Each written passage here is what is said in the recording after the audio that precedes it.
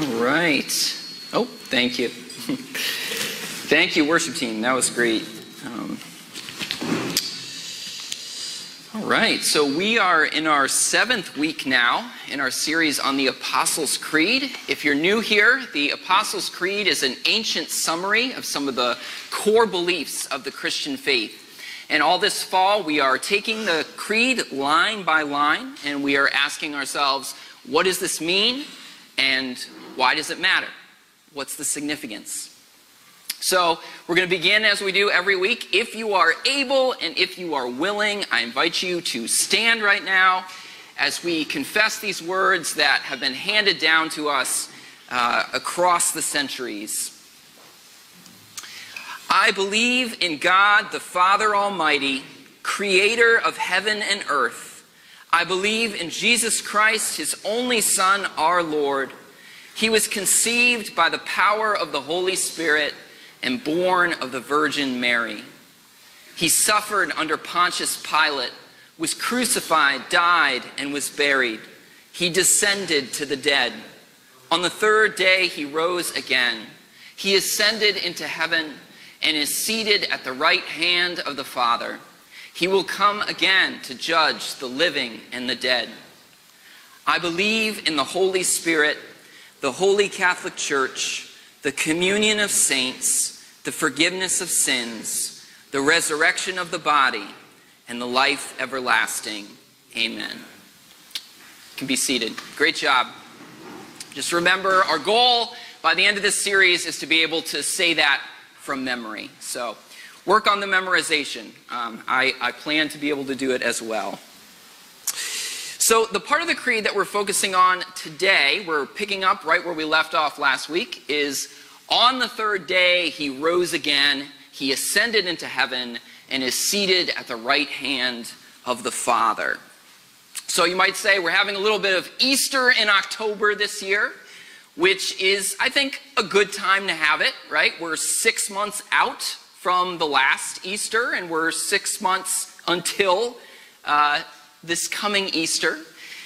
This is also, the time of year when we're reminded of death as the leaves fall and the cold and the dark descend. So I'd say we're due for a reminder of resurrection. Over the past couple weeks, we have been talking about Jesus' death, right? Jesus was crucified, Jesus died, and then Jesus descended to the dead. But death could not hold Jesus down. On the 3rd day, he rose again. Now, I talked about this a few weeks ago, but I think it bears repeating.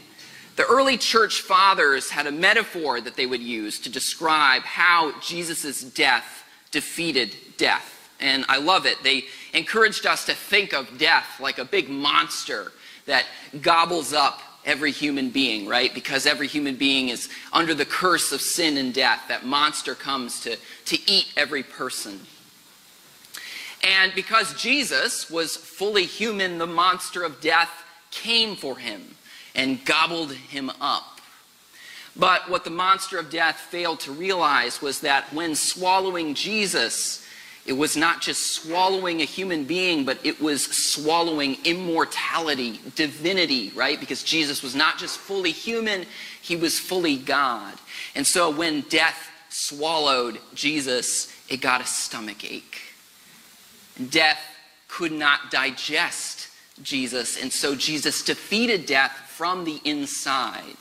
When death came for Jesus, Jesus did not die. Death died. Right? It's like, the Trojan horse getting let in to the city walls, right? Jesus was that Trojan horse, and death let him inside the city walls. And because of that, death died. Beautiful metaphor. I love it. So Jesus did not stay dead. On the 3rd day, he rose again. Now, that word again could be a little bit confusing, right? We're not saying that Jesus rose from the dead more than once. What we are saying there, rose again, is that he returned to life, right? He returned to embodied existence. That's important to emphasize, okay? When we confess that Jesus rose from the dead, we're not talking about some sort of spiritual resurrection, a purely spiritual resurrection. You know, the way that some people might say, my dead loved one lives on in my heart. Okay, there are some people out there who might try to spiritualize Jesus' resurrection to the point where it's nothing more than that, right? His principles, his ideals, they live on in us. And this is all just a metaphor. But that is certainly not what historical Orthodox Christianity has affirmed. What we affirm is that Jesus returned to embodied existence, physical existence. And the Gospels go to great lengths to emphasize this, to make this very clear. So, for example, in the Gospel of Luke, first thing that Jesus says when he, as risen, encounters the disciples for the first time, first thing he says is, "Peace be with you," which when you think about it, that's really beautiful, right? But then immediately after that, he says, "Why are you troubled? Why do doubts rise in your minds? Look at my hands and my feet. It is I myself. Touch me and see. A ghost does not have flesh and bones, as you see I have." And then just a little bit after that, he says, "Do you have anything here to eat?" And we're told they gave him a piece of broiled fish, and he took it and ate it in their presence. Now, this seems like a very mild, kind of superfluous detail to include, right? That Jesus had a snack. But the point is that Jesus has truly returned to embodied existence, right? To chewing, tasting, digesting kind of existence. A true resurrection. Now, it's interesting that although Jesus returns to physical existence, it is important for us to recognize that this physical body that he lives in as a risen person is in some ways different from the old body, right? Because this is a body that is no longer under the curse of death. It is a human body, it is a physical body, but it's different. It's not under the curse of death. For example, it's implied that his body can somehow go through a wall, right? Because the disciples are in a locked room and then all of a sudden Jesus is there. We're told that at one point, the travelers on the road to Emmaus see him disappear from right in front of him. He just disappears, right? These are not things that an ordinary physical body does. So Jesus' physical body is in some ways the same as ours, and in some ways different. And it's interesting because the Gospels tell us that people who knew Jesus, when they saw him in his resurrected form, sometimes they didn't recognize him right away. Which is interesting. You know, I think that if the gospel writers were making this up, that would be an odd thing to include in their propaganda, wouldn't it? We didn't recognize him right away, right? Because it sounds a little bit suspicious. It's like, well, why didn't you recognize him right away? Well, because that's the way it was, right? That's the only reason you would say that. They didn't recognize him right away, but then Jesus would do something and then suddenly it would click and they would go, "Oh, this is him." Now this is just a little bit of an aside, so I hope you'll indulge me here. I think that the fact that people didn't recognize Jesus in his risen body right away might help to answer one of the questions that we sometimes have, which is, what age are we going to be in heaven? You know how people wonder that sometimes? What age are we going to be in heaven? If people couldn't recognize Jesus right away in his resurrected body, maybe that's because in his resurrected body he was somehow ageless. And what I mean by that is not that he was young and not that he was old, but that he was neither young or old. That he was without age because he was in a body that was no longer under the curse of sin and death. Just a theory, okay? But I just find it so fascinating. Why would they not recognize him right away? There's something about the resurrected body that's different from our bodies right now. Maybe in a way that's hard for our current brains to conceive. So if you find that helpful, great. If you don't worry about it. Anyway, we can say this confidently, right? Jesus rose to a real physical body, but that physical body was different from the physical bodies that we're all used to. It was a physical body no longer under the curse of death.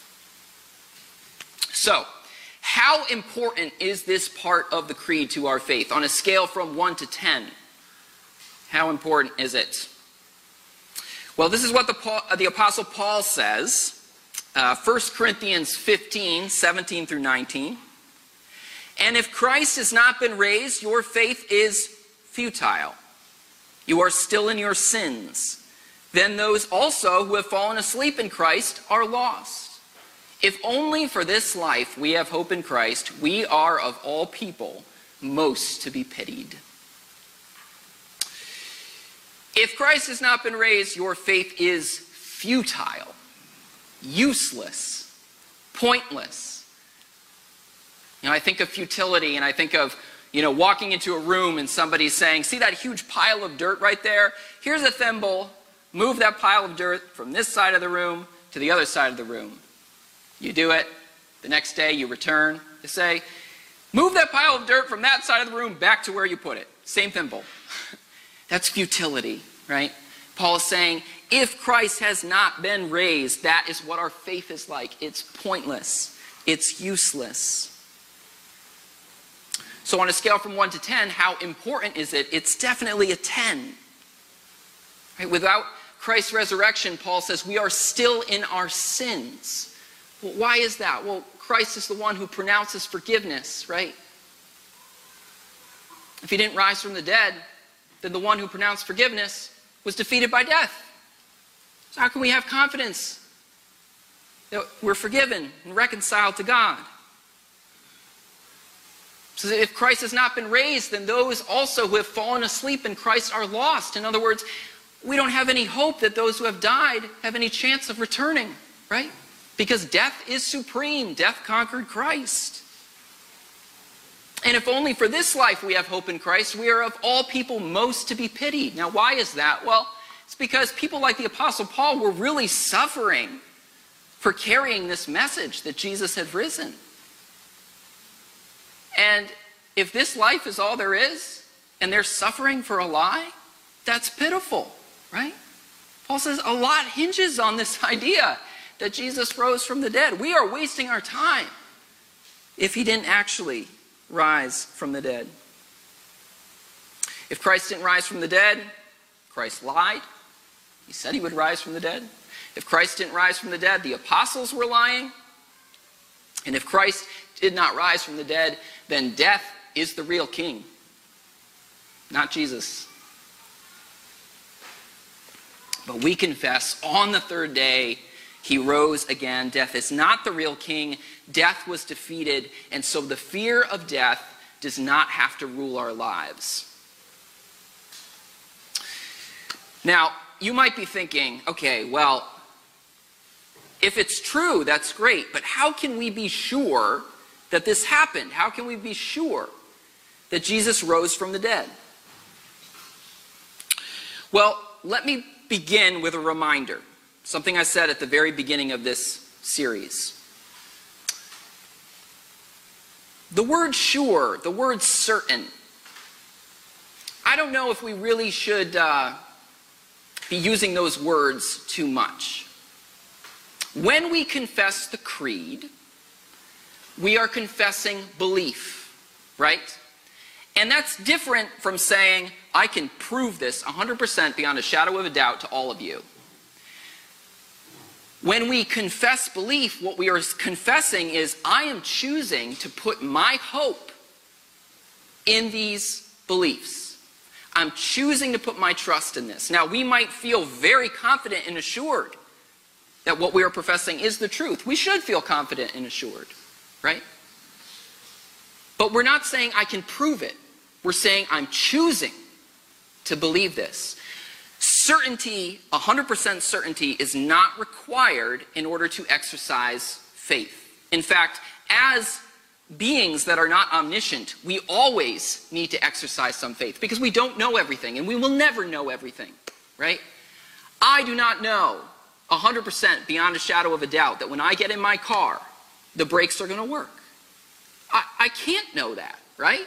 But I can still choose to exercise faith and get in my car and drive it, and I do it every day, right? Everything that we choose to do requires some faith because we are not omniscient beings, right? So using words like, oh, sure, and proof, and certainty, okay, let's back off from that a little bit, right? There is, part of this is an element of choice. I choose to believe.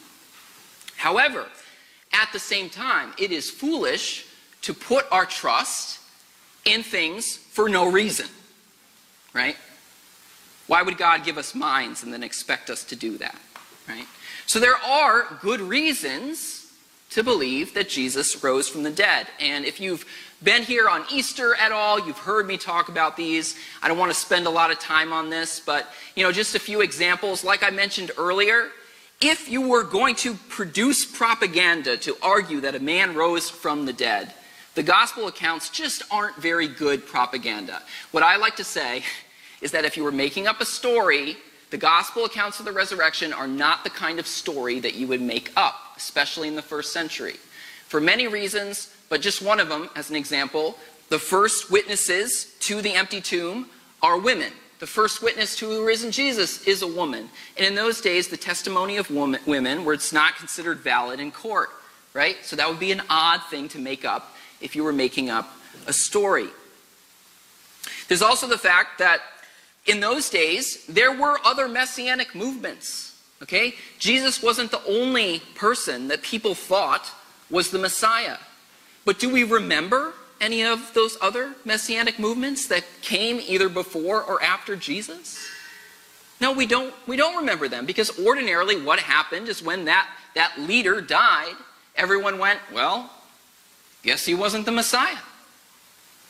And yet, the Jesus movement, after Jesus' crucifixion, ends up thriving and growing, and here we all are here today still talking about him, right? Something was different about the Jesus movement. How do we explain that without something like the resurrection? And then, of course, there's the fact that these apostles that proclaimed that Jesus was risen, they resolutely stuck to proclaiming that, even though it cost them so much. Church tradition says that most of the apostles ended up being martyred for sticking with this idea and proclaiming it, that Jesus rose from the dead. So they must have really believed that Jesus had risen from the dead, right? And I don't understand why they would believe that unless they had had some profound experience of the risen Jesus. Now, I could go into a lot more detail about these kinds of arguments. That's just scratching the surface. But I don't really want to, because although that's all valuable, when you really get down to the foundation, I don't think these kinds of arguments are why people come to believe that Jesus is risen. There's value in talking about them, but they are not the primary reasons. These kinds of arguments can buttress faith, but they can't create faith. The real reason people believe that Jesus is risen is because they feel like they've met him in some way, right? They've heard about Jesus, about what he said and did, and they feel like they have encountered the holy. There's a moment in the Gospel of Matthew that I think is very relevant to what I'm talking about here. Jesus asks the disciples, "Who do you guys think that I am?" Or, he begins by asking, "What are other people saying about me?" And the disciples say, well, some say that you're John the Baptist, others say Elijah, and still others Jeremiah or one of the prophets. In other words, people are saying that you are someone in the tradition of the prophets of old, right? And then Jesus says, well, what about you? Who do you say that I am? And we're told, Simon Peter answered, "You are the Messiah, the Son of the living God." Jesus replied, "Blessed are you, Simon, son of Jonah, for this was not revealed to you by flesh and blood, but by my Father in heaven." Okay, so Peter says to Jesus, "You are the Son of the living God." In other words, you are God's only Son, like we say in the Creed. And notice Jesus' response, right? He doesn't say, "Oh, Peter, you're a clever one. I'm so proud of you. I'm so proud of you for memorizing all of Scripture and putting all the jigsaw pieces together just right so you figure out the puzzle and realize that I am the Son of the living God. Congratulations using that big, beautiful brain of yours, Peter." Right? He doesn't say that. He says, "This has been revealed to you by God." In other words, recognizing Jesus as Lord, Jesus as the incarnate God, it is not something that we rationally deduce through this dispassionate and objective analysis of the data. Right? It is something that is revealed to us. It is revealed, not reasoned. Now, what does that mean, that it's revealed? Because the danger of thinking this way is to think something like, well, God just kind of decides to zap some people and he just ignores other people and he says, "Okay, I'm going to let you figure it out. I won't let you figure it out just because I feel like it," right? I don't think that's the right way of thinking about that. Here's a way of thinking about it. When you look out at a mountain vista or a sunset or at the peak foliage, a hill with peak foliage, fall foliage, you have a revelation, right? And that revelation is, that's beautiful, right? Or most of us have a revelation like that, right? You don't figure out that it's beautiful through this clinical assessment. Let's figure that out. Let me examine all the data, right? You just experience it, and then you know it. You know it in your bones. This is beautiful. And what I hear Jesus saying is that coming to recognize who he truly is works a lot like that. Okay? We experience Christ. We hear about what he said and did. We feel his presence with us. And then we know that he is Lord. We know it in our guts. Okay? It's revealed, not reasoned. And this is the most fair and beautiful way for God to do things, right? Because how fair is it for the truth to only be accessible to those who have all the right facts and a big enough brain to figure it all out, right? Now, God is always working to bring this revelation to human beings, that Jesus is Lord. But there are things that can prevent us from receiving that revelation and experiencing it. Just as if you have a day when you're in a really bad mood, you might not be able to recognize the beauty of the mountain vista, right? Because you're too preoccupied. And for example, if we are focused on things like money and power and pride, we miss the revelation. But God is always working to bring that revelation. He is not willing that any should perish, but that all should come to repentance. And when we've experienced that revelation, we just feel in our bones that we know that Jesus is risen. And there may be times where we experience doubt, but there is just something about Jesus that we cannot shake. And that is the foundation of real faith. Okay, part of the reason that this revelation comes to us is because of what the next part of the creed says. He ascended into heaven and is seated at the right hand of the Father. The reason so many people are able to realize that Jesus is risen, people who have never seen Jesus face to face, people who live thousands of years after Jesus' earthly ministry, the reason for that is because Jesus ascended. One way of summarizing this is we realize he is risen because he is ascended. Now, what does that mean, ascended? When we hear that word ascend, we tend to think of it very literally, like we imagine Jesus floating up into the sky, right? But when you hear that word ascended, you want to recognize it has the connotation of coming to power, right? Like when we say that a king ascended to his throne. When we confess that Jesus ascended, we are confessing that he came to power.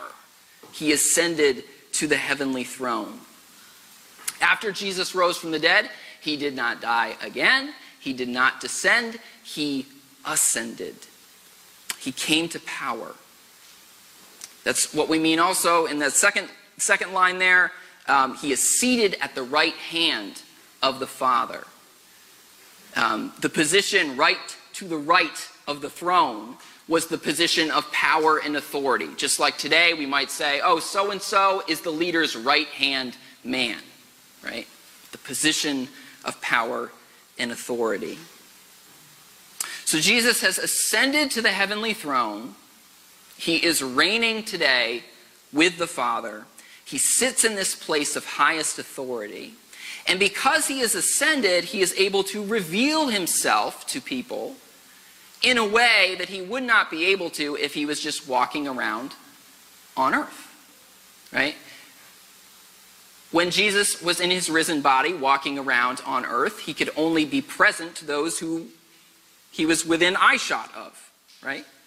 But once Jesus is ascended to the heavenly throne, he is able to send his Spirit to be present to people everywhere at once. Right? And so that's why so many people just know it in their bones that Jesus is risen. Because Jesus is ascended, he is reigning, and he sends his Spirit, his presence to us so that we can know in our bones he's risen.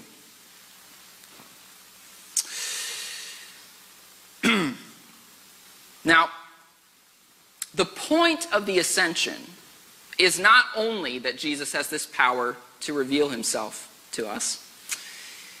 When we confess that Jesus is ascended, we're also saying that Jesus is the one who is truly in charge.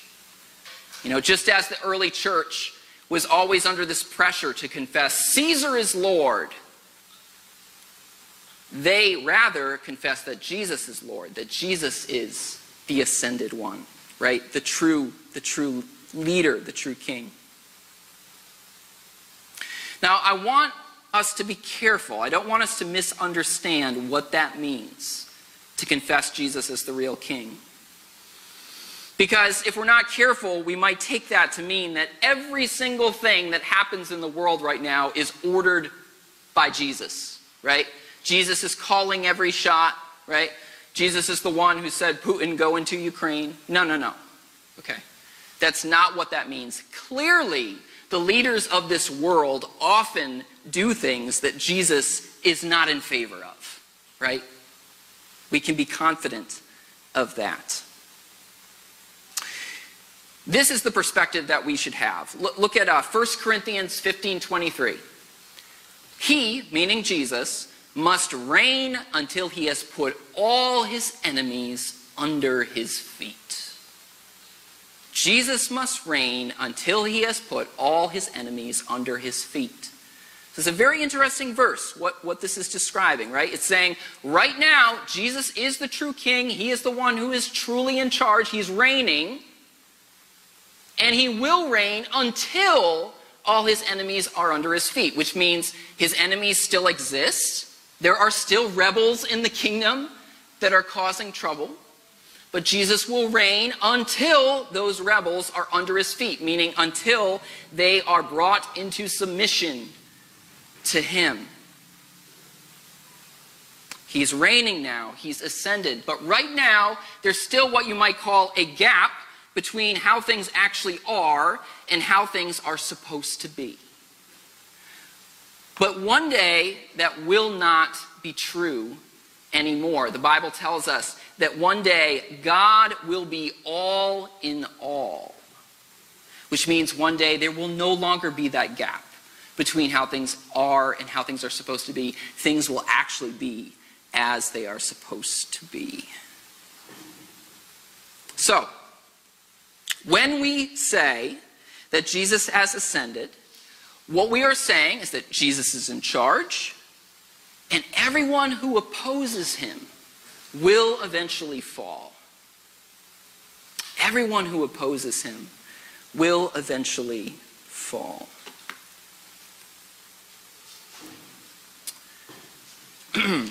Now, as we say that, I want to give a warning. And excuse me one moment here.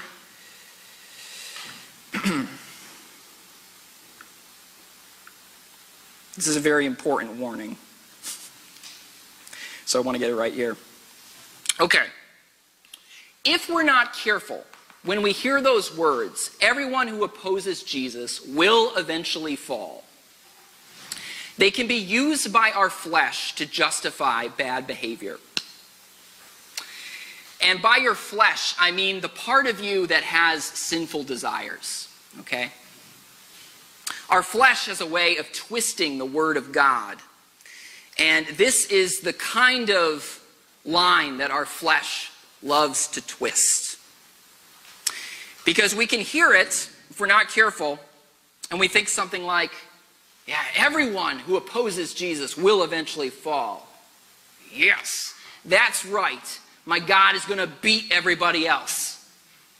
All those heathens and secularists and atheists, they're going to get it. They're going to get what's coming to them. I can't wait. They're going to fall, and I'm going to try to tip them over a little bit now, right? And when we have that kind of attitude, the irony is that we start turning into the enemies of Jesus, right? Because recognizing Jesus as Lord doesn't mean just thinking Jesus is Lord. It means confessing that the way of Jesus is the truth, that the way of Jesus is the life. And what do we see when we look at Jesus' teaching and his example, right? What do we see? We see him saying things like, love your enemies and pray for those who persecute persecute you, right? We hear him saying, blessed are the meek, blessed are the peacemakers, blessed are those who are persecuted. We hear him saying, those who live by the sword will die by the sword. So put away your sword. Right? And we see him on the cross praying, Father, forgive these people. They don't know what they're doing. Right? To confess that Jesus is ascended is to say the way of Jesus is the way that will truly prevail. In the end, that is the way that will be victorious. And that is the way, Jesus' way is the way of self-sacrificial love and mercy and forgiveness and generosity, right?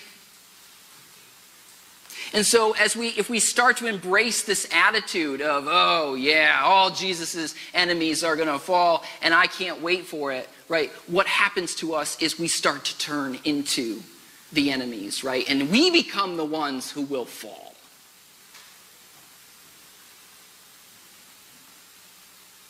As the church, we are supposed to be the people who don't just use the word Jesus and say, oh, Jesus is ascended, he is king, right? But we trust that the way of Jesus is the truly right way, the way that will prevail, the way that will win in the end.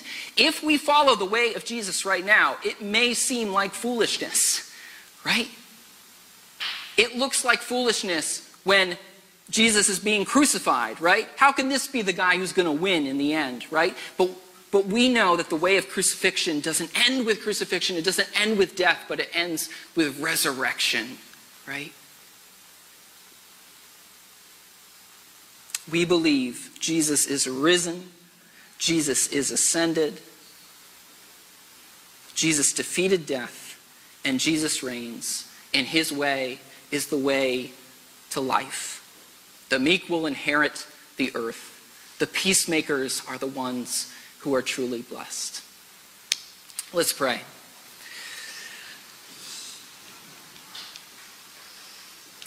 Lord, if it's hard for us today to believe that death will not have the final word, if it's hard for us to believe that Jesus, you are truly reigning in heaven right now, Lord, fill us with faith. Lord, help us to experience the revelation that you are risen, that you are at work in the world, and that you will reign until all enemies are brought under your feet.